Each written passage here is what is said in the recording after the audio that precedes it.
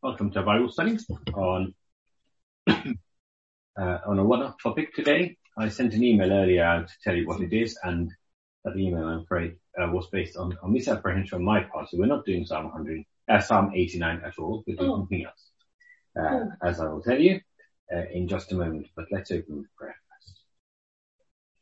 Thank you, Heavenly Father, for the wisdom, the power of your word, and the opportunity for us to meditate on it now. Please guide us by your Holy Spirit in our study, in our thinking, in our speaking. Teach us to know what we need to know and to understand, so that our faith in you may grow, our love for you and for others increase. In Jesus' name, Amen. The misapprehension that I'm guilty of is based on a slight typo in the bulletin this week. So there will be a typo in this bulletin. There are two options of a psalm for this coming Sunday, and I put the heading for one and the content of the other in the bulletin. So the psalm that we will be singing in church on Sunday is Psalm 146. So is that the one? That's the one we're looking at today. Psalm 146. It's a shame because Psalm 89 is wonderful. It might help us because Psalm 89 is very long and Psalm 146 is quite short. So we will hopefully be more efficient today that way. Psalm 146.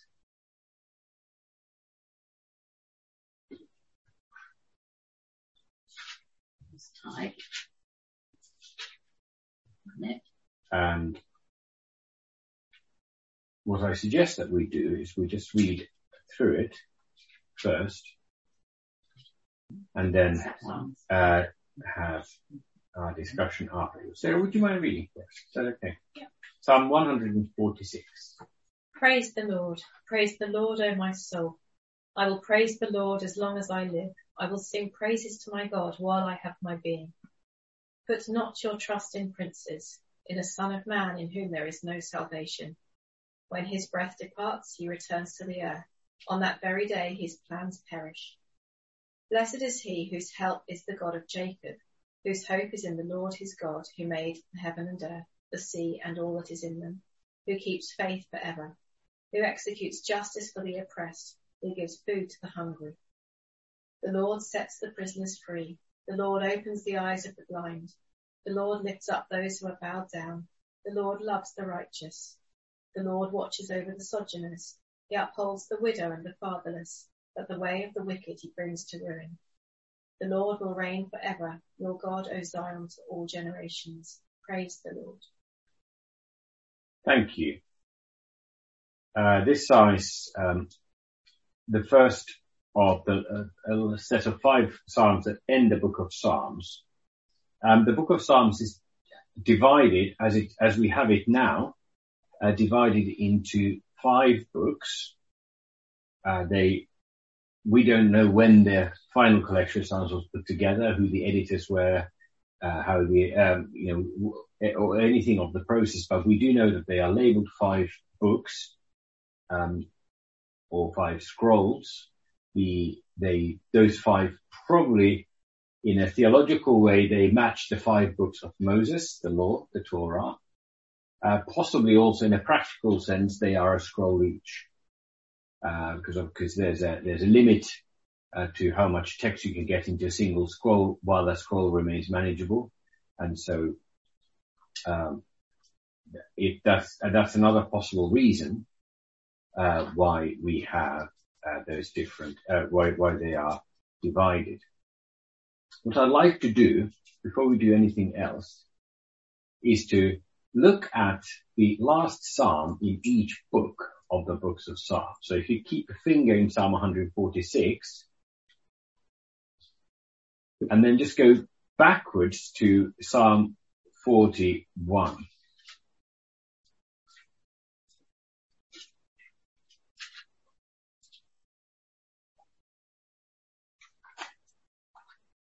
Psalm 41.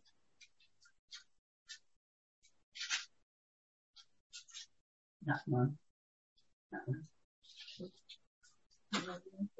41. Oh, nearly 41, there. sorry. Psalm 41. And all I want to do is to read the very last verse of Psalm 41. Rosemary, could you do us the honour of reading Psalm 41, the last verse? Blessed be the Lord, the God of Israel, from everlasting or everlasting. Amen and amen. Thank you.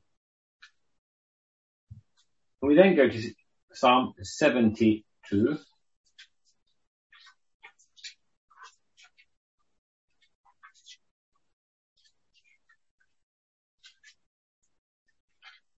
And read the, not the last, but the penultimate verse. So verse 18, verses 18 and 19. Prue, might you read that for us, please? Blessed be the Lord, the God of Israel, who alone does wondrous things. Blessed be his glorious name forever. May the whole earth be filled with his glory. Amen and amen. Thank you. Then we go to the end of book 3, which is Psalm 89.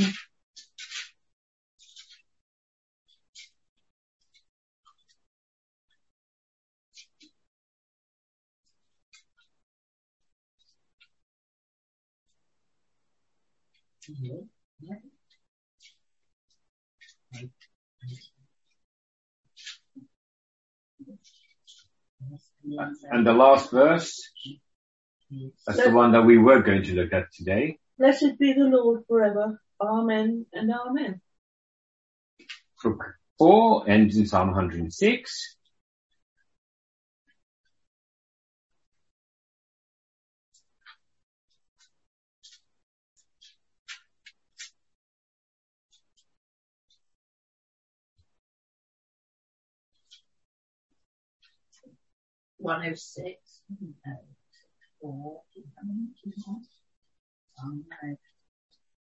Sarah? Blessed be the Lord, the God of Israel, from everlasting to everlasting. And let all the people say amen. Praise the Lord. Right, so those are the ends of the first 4 books of the Psalms. And so how does each book end? Lots of amens. Amen, and before the amen itself. Everlasting, everlasting. Blessed, so there's a call to bless the Lord or praise the Lord. The technical term for such a verse is a doxology. We sing a doxology every time we sing anything to the Psalms. Glory be to the Father and to the Son and to the Holy Spirit, as it was in the beginning, and will be forever. Amen. That's the doxology from the Greek word for word of praise. So each book of the Psalms ends with that sort of doxology, regardless of what the psalm is about, which sometimes is a little bit jarring, because, for example, that book, that one we just looked at, Psalm 106, begins by praising the Lord, but towards the end of the psalm, it's focusing on all the things that have gone wrong for Israel because of their unfaithfulness. And the verse just before is, save us, O Lord, and gather us from among the nations, that we may give thanks to your holy name and glory in your praise, i.e. we are scattered among the nations, blessed be the Lord, the God of Israel.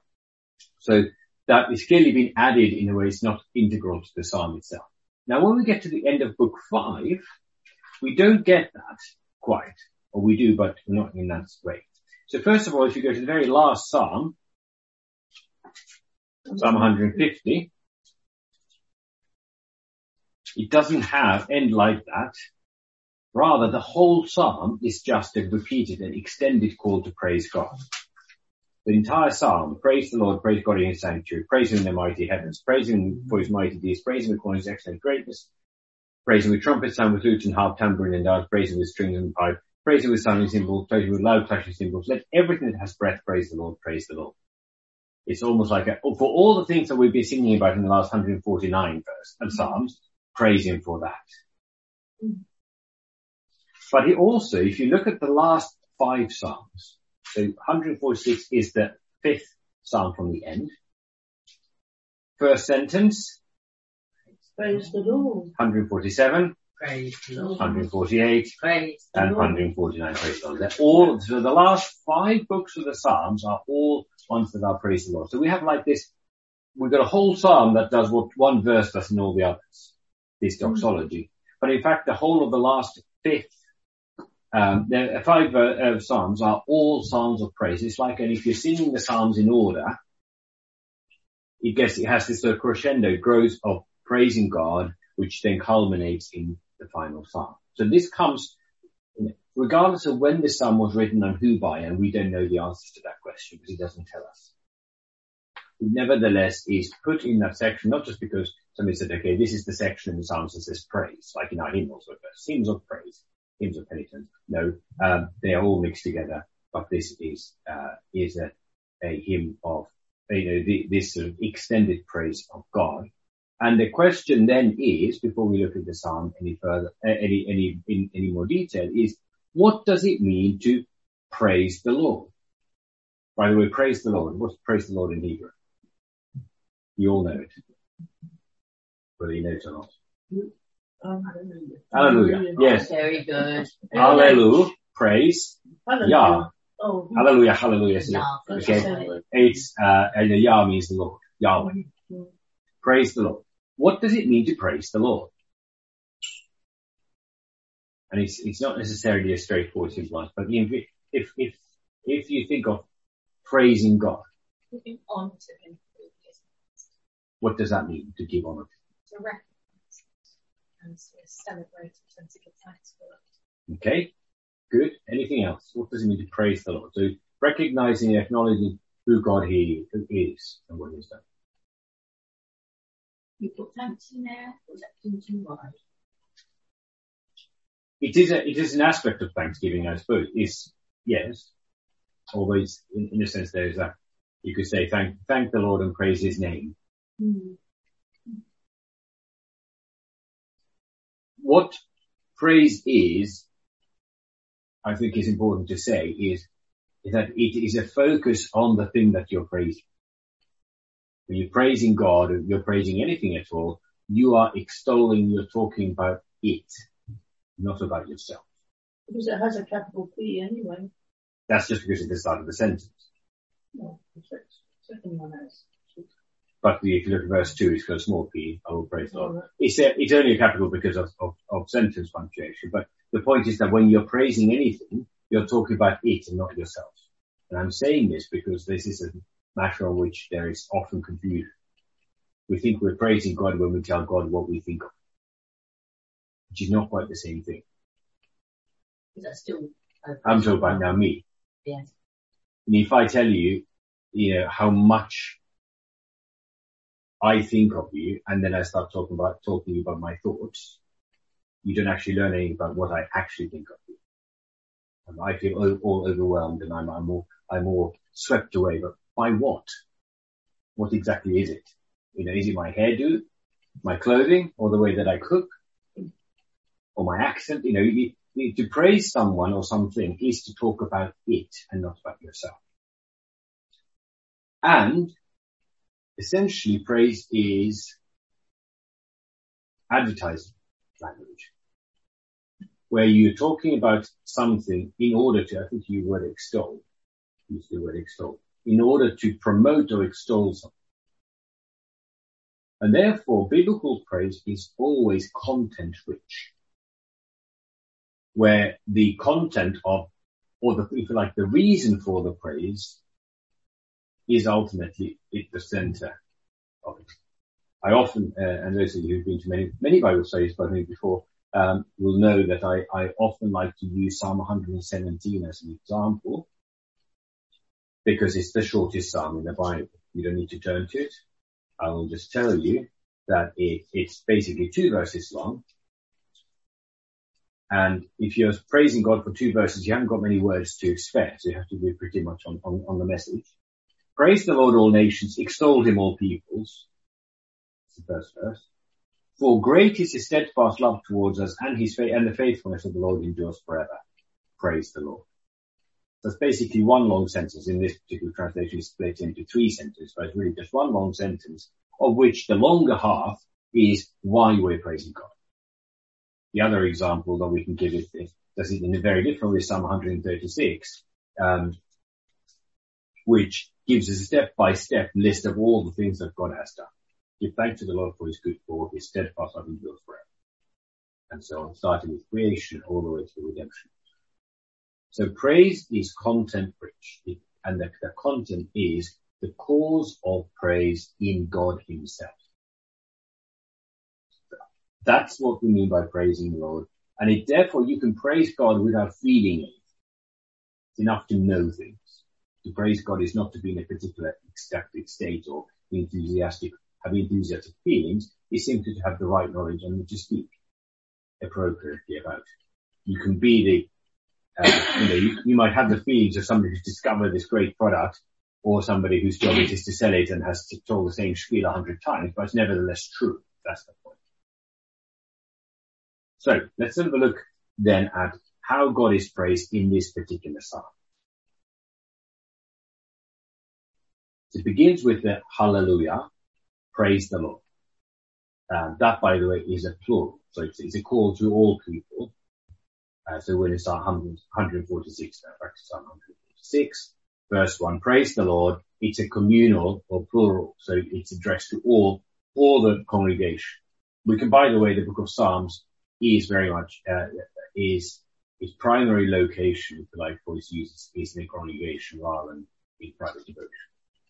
But it says, "Oh my soul," which is one place. It is, but it begins with the older translations, King James would say, "Praise ye the Lord," and then it goes on to speak. Unusually, well spotted, it speaks in the singular. And we can think about who the I is, or the myself. Isn't it everybody? That's all you. But the first one is addressed to everyone, and praise the Lord. But the second one is an individual one. The first one is praise ye the Lord, and the second one is praise thou the Lord, O my soul. So it's addressed to oneself. But it's addressed to oneself in the hearing of all. Hence the communal setting. If you think of it like what would this look like in reality, in everyday life, it could be like a solo performance in the midst of the congregation, or solo song in the midst of the congregation, in the hearing of all. Praise the Lord, O my soul. What do you understand by that, my soul? What do you understand that to mean? Very essence of me. Okay. The word soul, what do we usually understand by the word soul? It's our inner being. Sorry? Our inner being, The bit that doesn't decay. Yeah, the bit that's there, that stays after you die, it removes and goes up with the Holy Spirit. Okay, any other thoughts? The bit that's not the body, but that is you. You're saying lots of things that it's not. Because it's very hard to define. No one's ever seen a soul. No, okay. Now the reason I want to ask it, I asked that was because the answers always are very vague. The first thing to note is that in the Hebrew Bible, in the Old Testament, the word soul, its kind of primary meaning is life, that which has breath. In fact, the word has the same origin as the word for them. So you lose backwards, it goes in and out. So it's body. No. It's not, no, body, you can have a body without breath. If you don't believe me, go and visit a morgue and you can see, right. You will see several. Body without a breath. But then a body is animated, anima being the Latin for breath, for soul, is animated, then it has come, it becomes a living thing. Remember in Genesis 2, God formed Adam out of the ground, and he breathed into him the breath of life and living thing. And so I'm not saying that it only refers to breathing, because it doesn't, but that the primary meaning is that it is a living being. Because the soul is and now it's my turn to be vague, the thing that makes us alive, not purely in a biological sense. But the soul is the last thing that dies, isn't it? What do you mean? Well, It's the being of the person. I was always told, I wasn't told wrong, and that's the case, but the soul is the important part of everyone. See, that last bit I wouldn't agree with, because we were created body and soul. It's not that we have and we discussed this in the evening Bible study just before Christmas when we talked about a whole different topic, but we are not souls that happen to live in bodies. You're not your soul. You're your body and soul. That's what it is. Yes, okay, but when you die, I take the point. But then when we think, the soul, that the soul somehow departs the body and goes somewhere else, we are now treating it like it's some kind of a substance or a thing, like, you might remove somebody's heart and transplant it to somebody, and then the soul gets transplanted. So it's not a body part, but rather we're talking vague terms because the Bible is not very specific about it, and because we understand the world purely material terms, because we understand the world through our senses. But the Bible always speaks of there being this thing called the soul. The Bible speaks of the spirit of the person. And it doesn't mean that it's you've got your senses and your organs and all these things and the soul. Like, the French philosopher Descartes, he speculated that the soul resides in the pineal gland. Well, he doesn't. But to speak of the soul is to refer, as several of you have said, to the essence of a person. If you like, the spiritual receptacle of a person. Could you say the people who don't believe don't have a soul? No, everybody who lives has a soul. In fact, you could say that animals have souls too. They have souls of animals. They're not human souls, and which is why they're not, for example, they're not spiritual beings. But strictly speaking, they do have life. But life as animals as opposed to life as humans, and they receive their life from general creation as opposed to God breathing them into the breath of life, which He did to humans unique. So to say, praise the Lord, O my soul, is, poetically speaking, you're simply addressing yourself. Me. But of course, it's addressing not the foot or the nose, but it's addressing the soul. In a sense, you could say that he's saying, praise the Lord, my being, the thing that I actually am, the one that I actually am, goes to. In other words, it's not just an activity of the mouth, but it's an activity of the whole person. The whole person praises the Lord. And there's an interesting question, and we could talk about, but at least it's worth thinking about. How do we praise the Lord? How do we praise God? In addition to praising Him with our mouths, with our words. How does the rest of me praise God?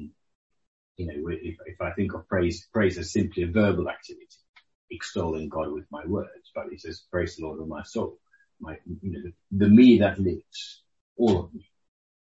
Some people raise arms, or is that too simplistic? Well, of course, so what that refers to is that there is, we don't just sit in silence in a dark room and utter words, but our whole body gets involved in the act of praise. So some people raise arms, or we often in church, there's a doxology in hymn. We stand up, even if we've been sitting up to that point. Sometimes praise is expressed with prostration or bowing before God, like in the book of Revelation. But I was also thinking that beyond the actual activity of uttering God's praise.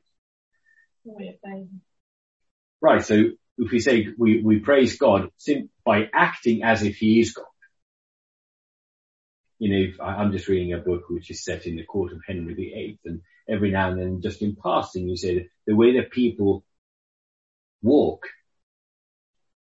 in the presence of King is different from the way they walk back at home. Even though they're just walking, because in the presence of the King they do differently. They make sure not to turn their backs on people start. They have to go out backwards, don't they? Or whatever, but that's however you do it. Everything's different.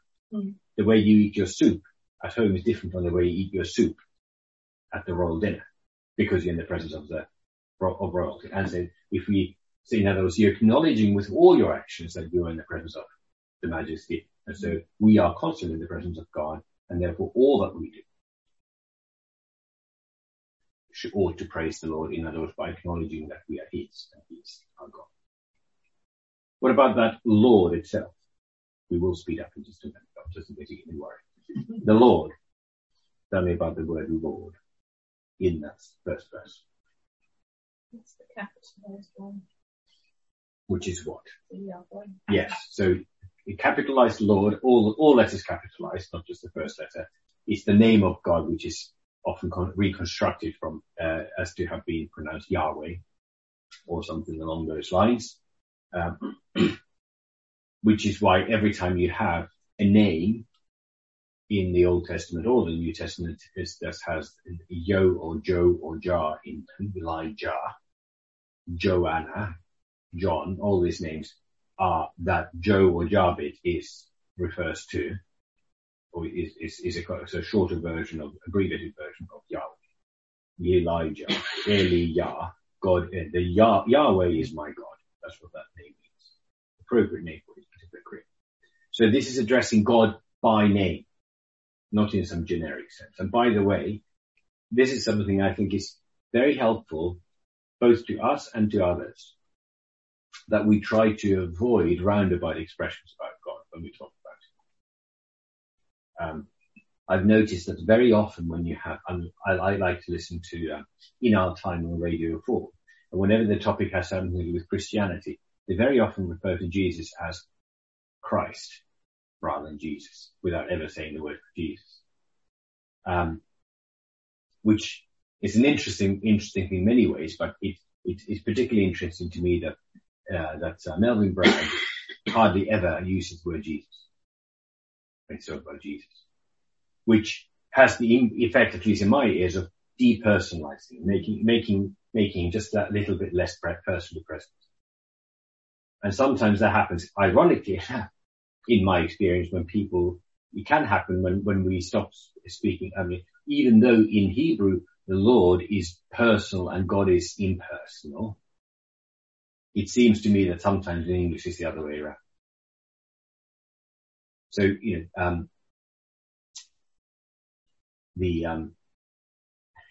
many ways you can summarize the Bible.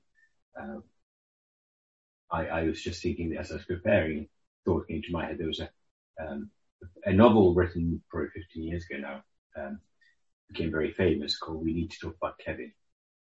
I thought the Bible could be summarized in this: we need to talk about Jesus.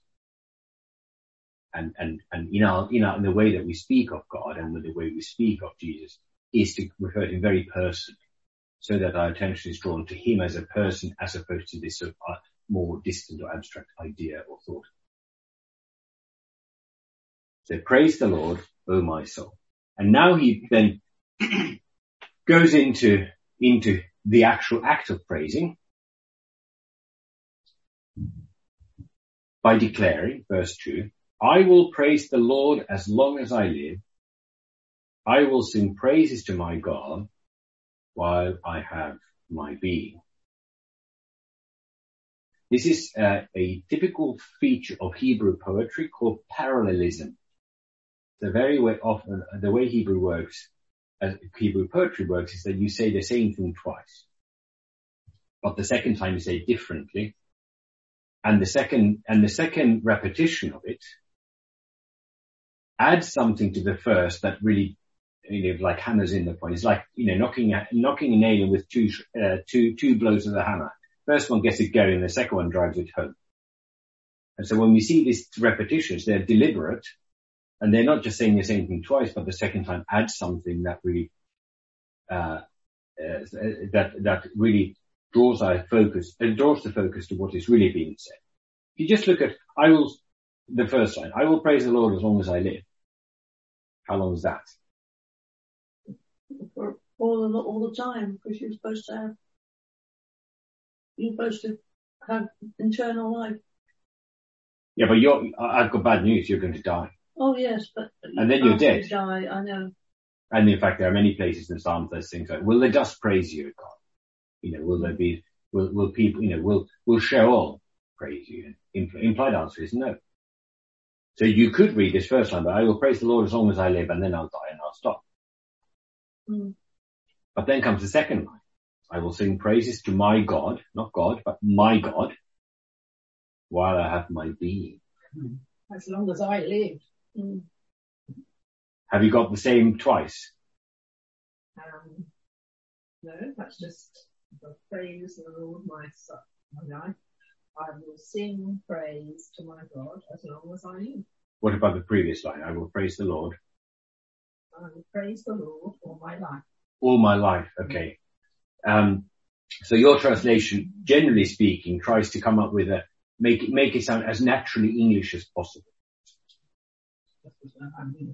But sometimes, and in this case, I think it slightly obscures the point, because it's, as long as I live, as long as I have my being. Now my being, as we already discussed earlier, is my body, my soul and body together. And so and my being comes from God himself. Breathing in. God himself has given my being. So when is that? How long will I praise God while I have my being? Until I lose my breath, i.e. the earthly death. Well, it could be that, but of course in God's eyes, in God's presence, we know, as Rosemary you were implying earlier, is that there is, God does not forget us when we die. In fact, the dead are not dead in him. I mean, Jesus uses it as a chief argument against the Sadducees. The Sadducees, pose that, want to disprove,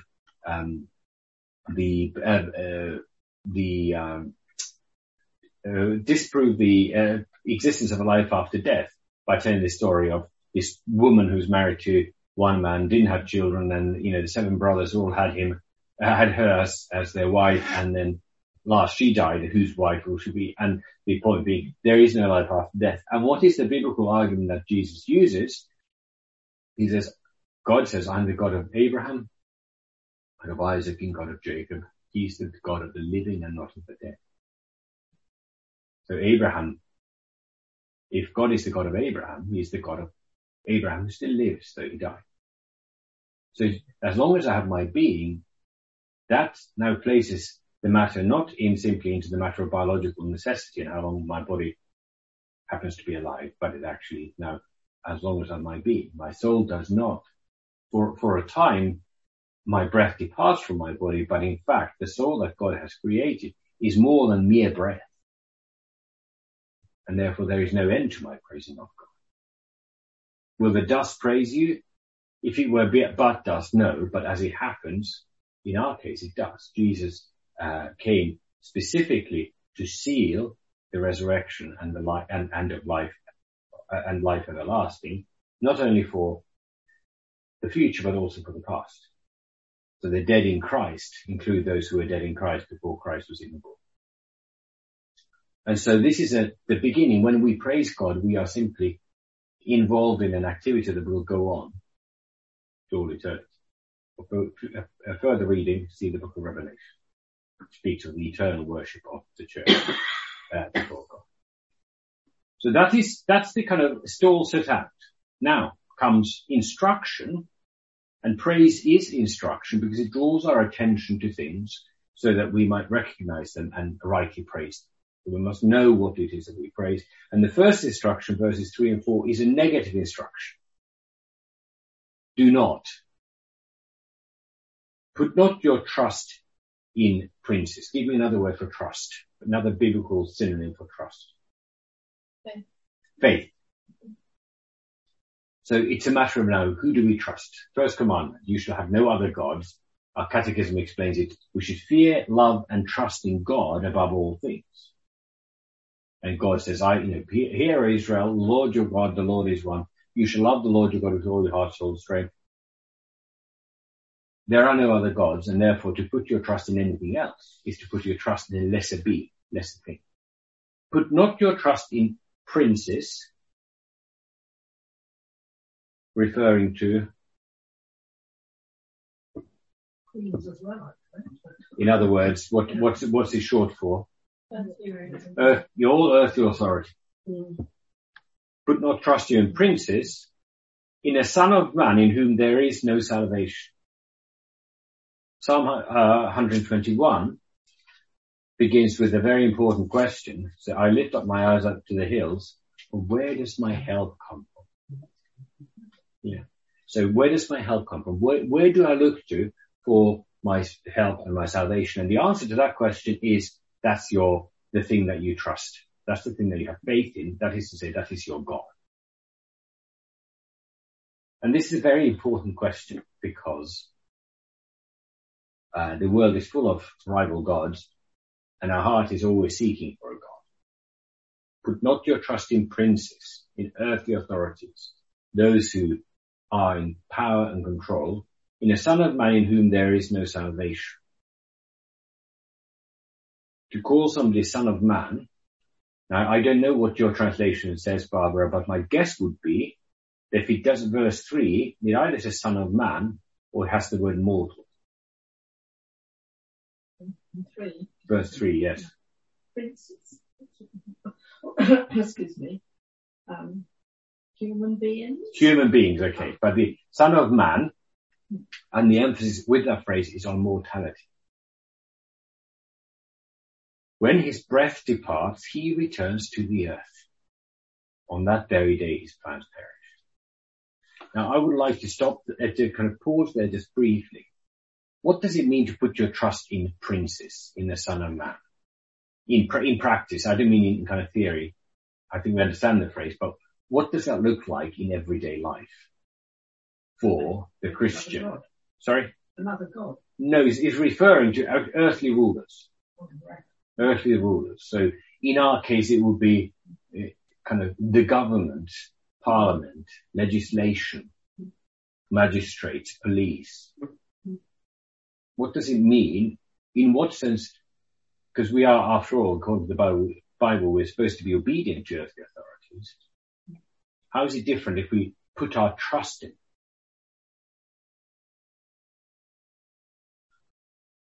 I suppose if something's happening and you know it's wrong, then that's when you stop having trust in them.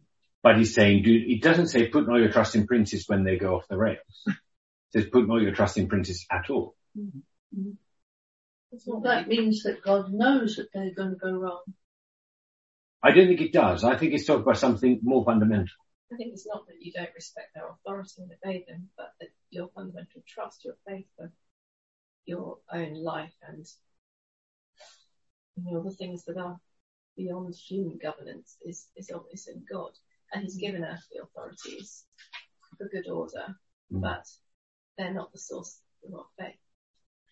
So what would it look like if they were the source of our faith? We would expect them to solve problems. I'm going to take the COVID situation. When people put their trust in governments to provide solutions and lockdowns and vaccines and financial support and everything. But actually fundamentally your trust is in God for your life and death. Right. So I think that's a very good and apt example. That what is it that, where do we look to for help in trouble, as it were? Our beliefs in our church, in our Bible. Well, that's the correct answer. What's the accurate answer? It's a rhetorical question, and you need to take the example that Sarah just gave. When it came to COVID, where did we look to? What did we expect to be the solution to our problems? For society at large, it was government policy and everybody complying with it. It was vaccinations, it was vaccine passports and masks and other things that princes, that is earthly rulers, gave to us. And of course people were looking for these solutions because they were afraid of dying or becoming very ill. Understandably. But these things at best postpone death, or they reduce the number of deaths now. The cheerful news is that with or without masks, the probability of death remains exactly 100% for humans. And the mortality rate for humans is 100%. It's just a question of timing and method. And what the nation needed was to know that this is nothing new. And yes, we will all die. And of course, we want to prevent premature deaths and unpleasant deaths and things that cause anxiety and distress and pain. But it's pretty meager solution to say, okay, we're going to make sure that you don't die today. You know, if you go to the doctor and you know, or go, let's say you go under a knife, you think general anesthetic is dangerous. So, well, you know, I think you live till at least tomorrow. Would you be confident? And that's all we can offer. That's all that the earthly things can offer. Another example is found in 1 Corinthians, where Paul reprimands the church because members of the church are quarreling with each other and are taking each other to court over their quarrels. He says, one of you has a grievance against another. Does he dare to go to law before the unrighteous instead of the saints? Or do you not know that the saints will judge the world? And if the world is to be judged by you, are you incompetent to try trivial cases? So again, seeking personal gain over one another by turning to earthly authority when we are actually members of the body of Christ, and we should be living in harmony with one another and be able to solve these things in a Christian way. Put not your trust in princes, in a son of man, in whom there is no salvation. There might be temporary relief. And God gave us earthly authority so that life is less unbearable than it otherwise would be, or more bearable, or more ordered. But it doesn't actually give us salvation. No ultimate help. When his breath departs, he returns to the earth, and on that very day his plans vary. And in a democratic society, that day might come sooner when there's an election. Well, that's a more broad question. So we're sitting here reading this psalm as if these were words that we ourselves say that apply to our life situation, and they fit very nicely into that. But there are other psalms where that isn't the case, where we say words like, I'm in the pit, my life is something before me, and whatever, you say these things that are with the article I, and yet I personally am not experiencing or feeling those things, or those things other things just don't apply to me. So how is it that we can sit and talk about this psalm as if this is our words uttered to God from our mouth, but other psalms we can't? Like, what's the rule then for the psalms? Is there one? Well, I think the short answer to that is that any psalm that praises God is speaking of immovable, unchanging things that are always true for all people. When you speak of things like psalms of lament, what changes is the situation of the psalmist or the singer. So this is speaking of God regardless of me. This doesn't in any way depend, the truth of this psalm doesn't in any way depend on my situation, who the princes are. Whereas something like Psalm 22, my God, why have you forsaken me? That's a very specific situation. And so there may well be situations where it's okay, this doesn't actually directly correspond to my situation right now. Which is why, you have psalms of lament and complaint, but you also have psalms of thanksgiving at the end of a complaint. And that's one reason why reading more than one psalm at a time is sometimes very helpful, because you get the, if you like, the changing light or changing mood. So like Psalm 44, which speaks of, for Psalm 42 very famously, as the deer pants for the water, and goes into Psalm 43, which continues the same. Why are you cast down in my soul? I'm not cast down, I'm fine. And why in turmoil within me? The next psalm speaks of everything that God has done and says, why have you rejected us, even though we have not been faithful? Awake, why are you sleeping, O Lord, who sang this in the church? Rouse yourself, do not reject us forever. Psalm 45, my heart overflows with a pleasing thing. So you get in a sense, you see sometimes you kind of enter into a much longer or into like a sequence of psalms. But that would be direct answer to your question, is that all psalms that speak of declare things about God are always relevant to all. Good enough answer for now. For now. Psalms are written, all of them are written by different people. There are, not 150 different people, but yes, there is a variety of authors, yes. And they've no idea who they are. Some we do, some we don't. So many of them are written by David. All right. There are various things. So some psalms have a heading. So Psalm 144 says, of David. Psalm 145, a song of praise of David. All right. Yeah. But then this one doesn't. The last 5 do not.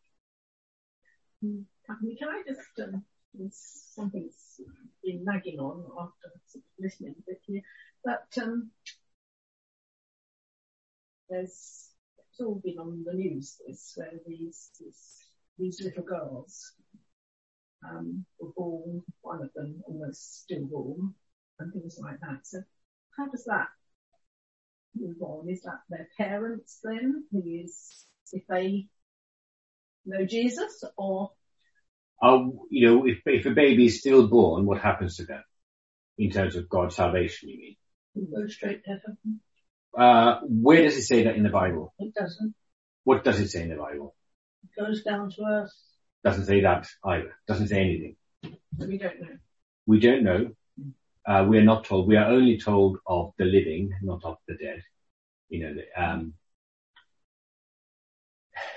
There's an old saying, kind of like an old principle that is used to comfort parent situations, that because you can't baptize an unborn child. No. And nor are you supposed to. And I can't remember which church father said something along the lines of, so long as you live from the one heart, you also live from the one baptism. I.e., you get as an unborn child gets ultimately all its life from their mother, including spiritual, but the once they're born, they need to be baptized. But we don't have the answers to those questions. What we do know is who, we are told who is saved and how. So we act in such a way that we don't put ourselves unnecessarily into a situation where we say, I'm not sure what's going to happen with this child. In other words, not delay baptism. These two, I forgot a couple of weeks ago, this was on the news, and one of them, they think they are saved, these two, because they found something, But I kind of just wondered, well, if that's, how come this child, was alive when she came forward, as it were, but now has gone. Now, I don't know if her parents weren't Christians, because if they were, they would get them baptized immediately, wouldn't they? Yes. I'm afraid I don't know the case. So, no. as the police would say, I can't comment on individual cases. No, it just was coming back to me because I was listening to it. All we know is we've been told how to be saved. We're not given small of these footnotes of exceptional situations over which we have no control. Yeah. So in a sense, it's not for us to worry about. We do know that God is faithful and just, and He's good and righteous. So we just have to leave it at that. Okay. Yes. It just all came back just now. Yeah. It was like, what was happening here? One final thing I want to say about this, put not your trust in princes. I think it's an important thing for us to remember in our particular point in history, where we are very much on the downward slope of a Christian society. And I think for very many centuries in Western Europe, there's been this sort of assumption that ultimately, in the kind of, at least in the bigger picture, church and state are in the same kind of boat, and they're pulling in the same direction. And therefore, there's been, and this goes right back to the Reformation, for example. Is what I remember. Somebody who I know, a theologian who did his doctorate on Martin Luther, and is absolutely loves his theology and his writing to bits. And I remember sitting and saying, this was Luther's great mistake. And he talked at some length about how the terrible blunder that Martin Luther made. And it was that when the bishops of the church in the 1520s and 30s refused to ordain priests for the churches of the Reformation and refused to inspect and support the parishes, Luther said to the ruler of Saxony, you do that. So if the bishops don't do it, then the state has to do it, and then they basically got the state money, and the elector of Saxony then paid for and oversaw the inspection of the parishes. And now, 500 years later, that doesn't seem like to have been such a great idea, when the state still has an influence on how church does things, but has absolutely no interest in the gospel. And it's this, and I think what it's becoming increasingly the case again, and it's a helpful thing in many ways, is the church must remember that we are actually in the business of being church, and we're not the religious arm of society. The church is the church, and it operates independently. In a sense, is a higher calling than being a member of the state. And it's not, the future of Christianity in this country is not going to be the result of legislation in Parliament, but preaching of the gospel. Put not your trust in princes. You know, it's great if we get Christian politicians. I'm all in favour of it. Apparently, one of the people who's thought to be in line for the job of First Minister in Scotland is a Christian. Wouldn't that be fantastic? Nice change. But all you need is a bit of political turmoil, and somebody else will take their place, and that's it. The kingdom of God grows by the gospel and not by political alliances. Let's move on.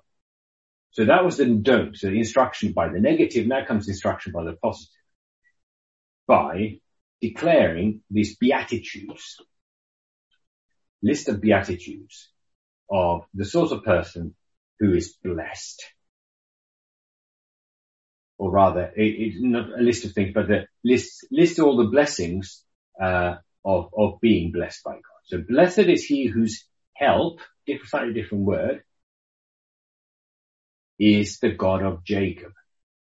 Jacob, of course, being another name for Israel. So Jacob means Israel, not just Jacob, the one man, whose hope is in the Lord, in Yahweh, his God. So that's where the true blessing is to be found.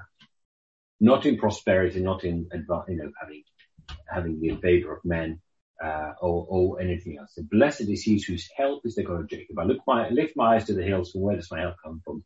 My help comes from the Lord who made heaven and earth. And this expands on that. God of Jacob, whose hope is in the Lord his God.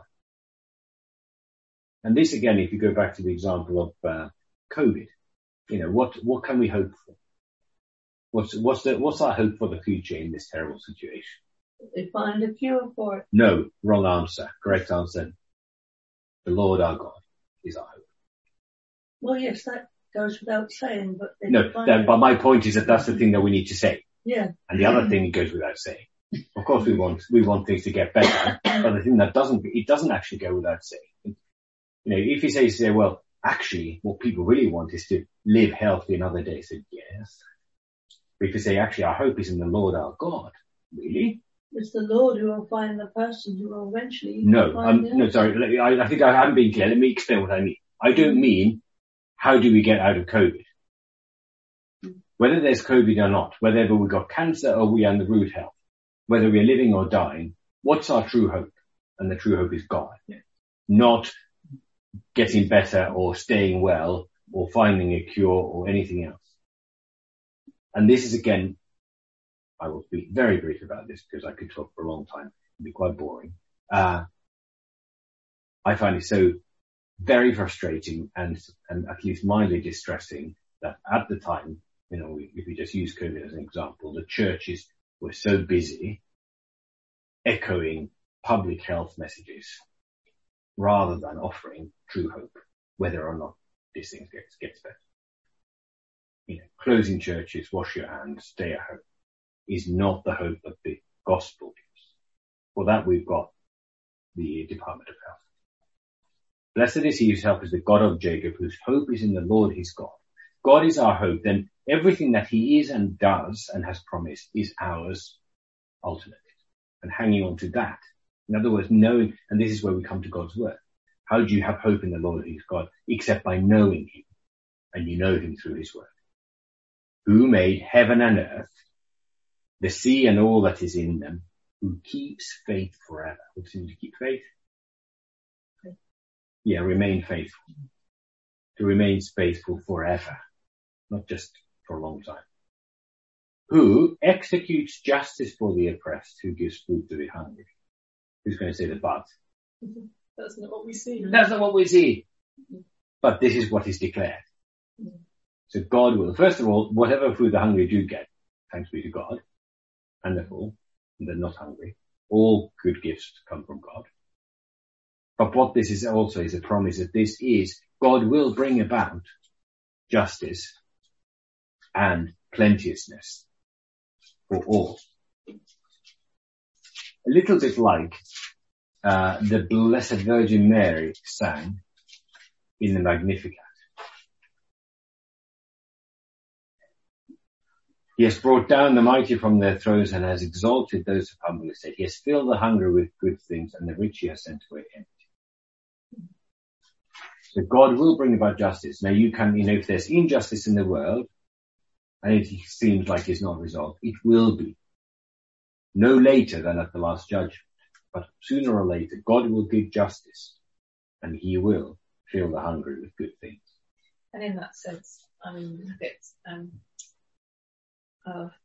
the don't store up treasure in barns and parable and things. We think, those who look very well off on that moment that they do die, all that wealth is nothing. So in that sense, we see that justice coming. Yes. The poor will be rich and the hungry will be fed. It might be at their death, but that's when. Yes. If not in this time. Yes, and then what happens at death, that is actually then determinative of the longer term future, rather than what's happened up to this point. I mean, you've heard of rags to riches stories and riches to rags stories, people who come from nothing and become wealthy, and other people who've blown away great fortunes, sometimes more than one. And then they say, well, what's the moral of the story? So you do look at the beginning, the middle, or the end of the story to get to the kind of true character of the person. And we have been God has promised us all a rags to riches story. In that, however poor or oppressed we are now, he will give us justice. And we will, like it said in 1 Corinthians 6, it said, you will judge, the saints will judge the world. And all those people whose wages were stolen, who were trampled down, the slaves who were bought and sold and mistreated, who died in faith, they will stand in judgment over the world. So which would you rather be now? And the correct, sensible answer is, I want to be the one now who is that bit, whatever it takes. If you have to wait 6 hours for a sumptuous dinner, or you can have a tin of baked beans in half an hour, but you can only have one. Which would you rather have? And, it's not actually a difficult choice if you sit down and think about it, but we are very much driven by our appetites, by our passions, by our present experiences. And it's sometimes very difficult to see beyond the present because we are so earthbound. God keeps faith forever. He executes justice for the oppressed. It's the thing that we say to little children of the church. God keeps his promises. He really does. And then this, we go to the next round of what sort of things does God do? And notice who are the object of God's work. The Lord sets the prisoners free. The Lord opens the eyes of the blind. The Lord lifts up those who are bowed down. The Lord loves the righteous. The Lord watches over the sojourners. He upholds the widow and the fatherless, but the way of the wicked he brings to ruin. What do those people have in common? They're in need. They're in need. Society's undesirables. They're the undesirables, the outcasts. They're low status. People who can't look after themselves. They're helpless and needy. Yes. They are dependent. They are easily oppressed or are oppressed. So prisoners obviously are prisoners. They are bound. And again, the implications of these are the people who got caught shoplifting. These are people who've been, have been unjustly imprisoned. This links very closely to, prophecy of Isaiah, which Jesus reads, in the synagogue in Nazareth, where he says, the Spirit of the Lord God is upon me, because the Lord has anointed me to bring good news to the poor. He has sent me to bind up the brokenhearted, to proclaim liberty to the captives, and the opening of the prison to those who are bound. So the very likely, what sort of a person would be, because they didn't have a prison system like we have, so what sort of a person would be imprisoned in the ancient world? Believers were imprisoned. No. People that owed money. Debtors. That was the number one cause of imprisonment. The other one was prisoners of war. So prisoners of war deaths. So if somebody's in prison is almost certainly a reference. I mean, there were sometimes people incarcerated, like we got Joseph who was incarcerated. But prisoners en masse would very often, they'd be there because they were in debt. So if God says the prisoner's free, he pays off their debts. The Lord opens up the eyes by the blind. Those who are bowed down by what? Debt, again, I suppose. Bowed down by any kind of oppression. Yeah, oppression or burden. Yeah, oppression, burden, hard labour, any of those things. The Lord loves the righteous. Well, that's only change it to a subject. Lord loves the righteous. What's right? What does righteous here mean? Please don't go straight to the ultimate theological answer that you've learned from the catechism or from reading Romans. If a person is righteous, what does that mean? Lives by God's direction. This is not an incorrect answer at all, but let's answer that question without mentioning God. I know it's a shocking and scandalous thing to do in a Bible study, but let's try. If a person is righteous, talk about that person alone.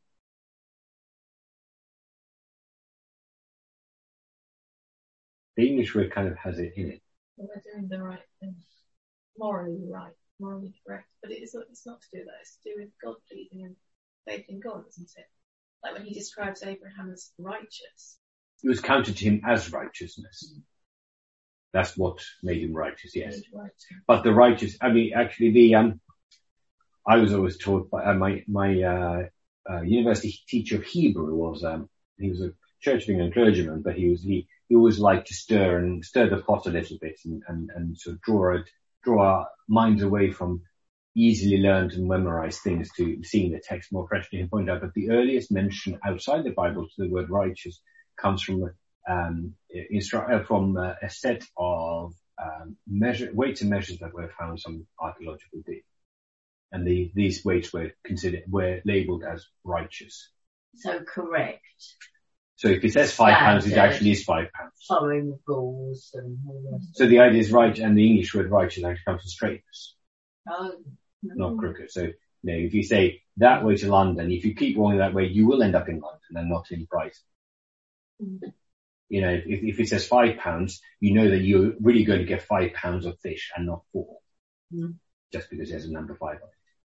So the idea is that it is true and straight, and it is what it claims to be. So a person is righteous as a person who walks the straight line, straight and narrow, if you like, or you think that they are what they are to be. What are we to be? We're creating the image of God. So a righteous person actually acts like that, and not according to some other thing. And of course we can say, well, we don't do that. This is a corruption of sin, that we are crooked and bent and corrupt and we see funny. We are so colorblind. We are truth blind. And therefore we are not righteous in ourselves, but God can make us righteous, and he instructs us in righteousness. And Joseph, for example, is labeled a righteous man, not because he had such faith in God, but because he was a righteous man because of how he acted towards Mary. Now that came from faith. So you cannot be righteous ultimately without faith. People act in righteousness because they know the truth. So God's righteousness and his word comes first, but then that also has a real life impact on us. So God loves, doesn't just, when it says God loves the righteous, doesn't mean, it doesn't really matter how you behave as long as you believe in God. No, believing in God leads people to be righteous also then in their conduct. In all sorts of imperfect but nevertheless measurable ways. So the Lord loves the righteous. Lord watches over the sojourners. What's a sojourner? Traveller. Yeah, it's what we might call, in America it's called a resident alien. Resident alien. Not from Mars, but means, i.e., from another area. Live somewhere else. So you live away from, you are there as a foreigner. Not accepted in some Well, may or may not be accepted. That's not what it makes. It's a sojourner just simply means somebody who's dwelling not in their homeland, but and they're either temporarily. And of course in Israel, which is a land that's based on promise and inheritance, it means that those people who are sojourners, they have no inheritance in the land. They are there as tenants at best. And therefore they don't have a permanent dwelling and they don't have permanent rights. And that's why the law of Moses is full of things about how to treat sojourners. There are expectations on them that they must live by the law of the land, but they have to be looked after particularly because they're vulnerable, because they have no possessions of their own. The Lord watches over the sojourners, which is to say that if you mistreat them, God's watching them. He can see. He cares about them. He upholds the widow and the fatherless. What do those have? They're on their own. They're on their own. Lacking support. And lacking someone to provide and protect. So widows and fatherless were people, because again, you needed a father and a husband. Not just because, not primarily because people were sexists, but actually, if you live in a subsistence agrarian economy, not having somebody with the strength of the male body is going to be a serious handicap to you. However hard you work as a woman, the physical limitations of the strength being such, you are far more vulnerable, and of course you need protection. But the way of the wicked he brings through. So you see there's this list of what God does. He loves the righteous, and God's care for the vulnerable and protect those who have no protection, and then what he does with the wicked he brings through. There's a poetic arrangement. He loves the righteous, but the way of the wicked he brings to ruin. He looks after the needy. He watches over those who have no other protector. He is their protector, i.e., it is to him you have to give an account if you mistreat, take advantage of people who have no one to protect. They sent them off to Australia. They hadn't found Australia yet when this was written, so it's okay. There are worse things, yeah. Many worse things than being sent to Australia, I'm afraid, have been done. But it wasn't when it was sent there. No, I'm saying even then, in the history of mankind, many worse things have been done to the widows and the fatherless than just being sent to Australia, even though that was terrible. Slavery, prostitution, all those things were very, very common fates of. And in some societies, until very recently, even now, there is, if you pardon the very inappropriate expression, a healthy trade in surplus children in some parts of the world. And everybody knows what happens to them.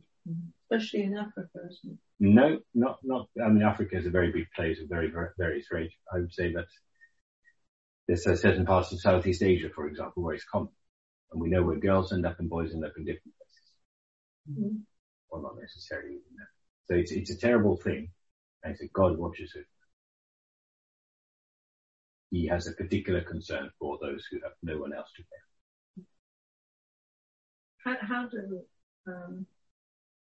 How do you get to the people that are needy if they're not coming to church? Well, this is talking about particularly about physical need. Oh, I see. So kind of just to make sure that they're not hungry and things. Oppression, So you care, right? You care for those. And now, why is this? This is a psalm of praise to God or about God. This tells us something about the essential nature of the work of God. There are other psalms that talk about his great and mighty power. and the works of wonder that he has done. But here's the other one. Here's the other end of that. How does God use his power? How does he use his wisdom, his judgment, his strength? He does it in the service of those who need him, because no one else will. Our help is in the name of the Lord who made heaven and earth. You could say, well, that's nice. But of course you might say that because nobody else will help us. Now it is nice. It is a good thing, because if God is on your side, God is for us, who can be against us? But nevertheless, this draws our attention to the fact that the world is a very unequal and very unfair place.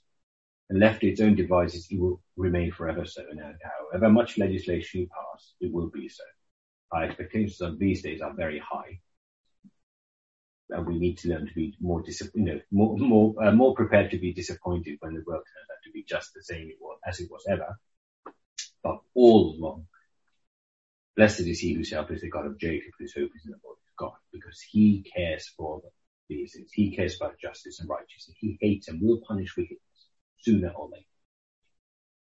It's one of my for me personally, when people say, surely if God loves if God is a loving God, there can't be hell. And then you think of some of the really, really, really wicked things that people have done and got away with in the history of the world. What would you say to their victims? When it's actually, too bad, nothing's going to be done about it. God loves, God loves everybody so much that he's just going to ignore what was done to you. He's going to ignore the injustice that's going to happen because he's too nice for that. God isn't nice. He's much better than nice. God is true and he's just and he's righteous. And that does mean that wickedness will be punished. And our hope is therefore only in that our wickedness has already been punished. And there would have been salvation for Hitler and Stalin too. Because their wickedness was also punished, if only we would see. Yeah. And the Lord will reign forever. That word reign is in Hebrew means to be king. So God is the eternal king. Your God, O Zion, to all generations. What's Zion? Israel again. No specific. It's a very... That's where God is. No. Say it again. What is Zion? Holy Hill, Jerusalem. Yes, Holy Hill in Jerusalem. Zion is Jerusalem. Oh. Yes, and particularly the temple, where the temple is. Isn't that the heart of Israel, the people of God? Or people It is, but it's not the same thing. It's like saying London is in Britain, but it's not Britain. Okay. So whenever you see Zion, you think of Jerusalem, think particularly it's with reference to the temple, Mount Zion, which is the Mount Moriah, on the same mountain on which Abraham very nearly sacrificed Isaac. Praise the Lord, and we come to the end. So this psalm, and there's a beautiful, so we won't sing it now because we've run out of time, but we sometimes sing it. There's a beautiful paraphrase of that psalm in our hymn book. Praise the Almighty, my soul adorns. I'm just going to read the words if you don't have to follow the word along roughly in the psalm. Our version has a few verses missing. It's an 8-verse psalm hymn originally, and it's been condensed into 5. Praise the Almighty, my soul, adore him. Yes, I will laud him until death. With songs and anthems I come before him, as long as he allows me breath. From him my life and all things came. Bless, O my soul, his holy name. Hallelujah.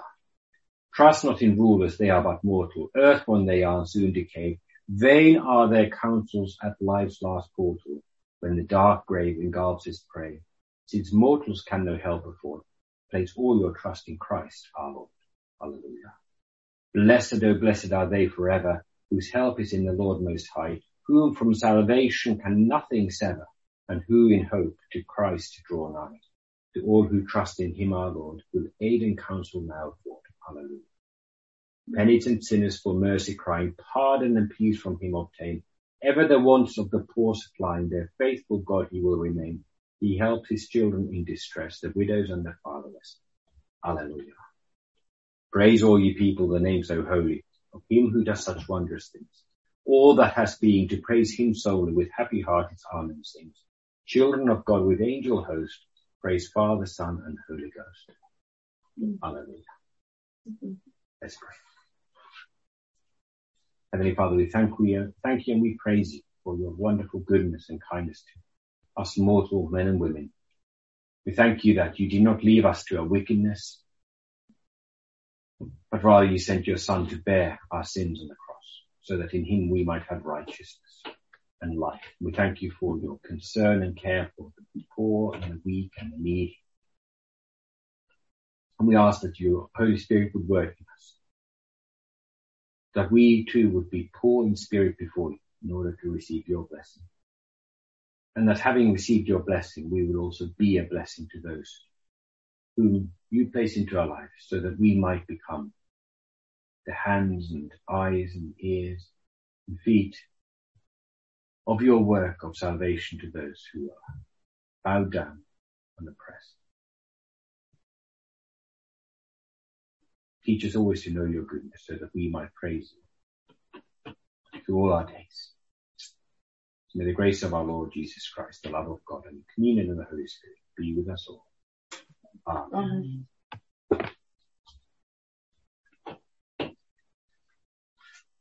Thank you.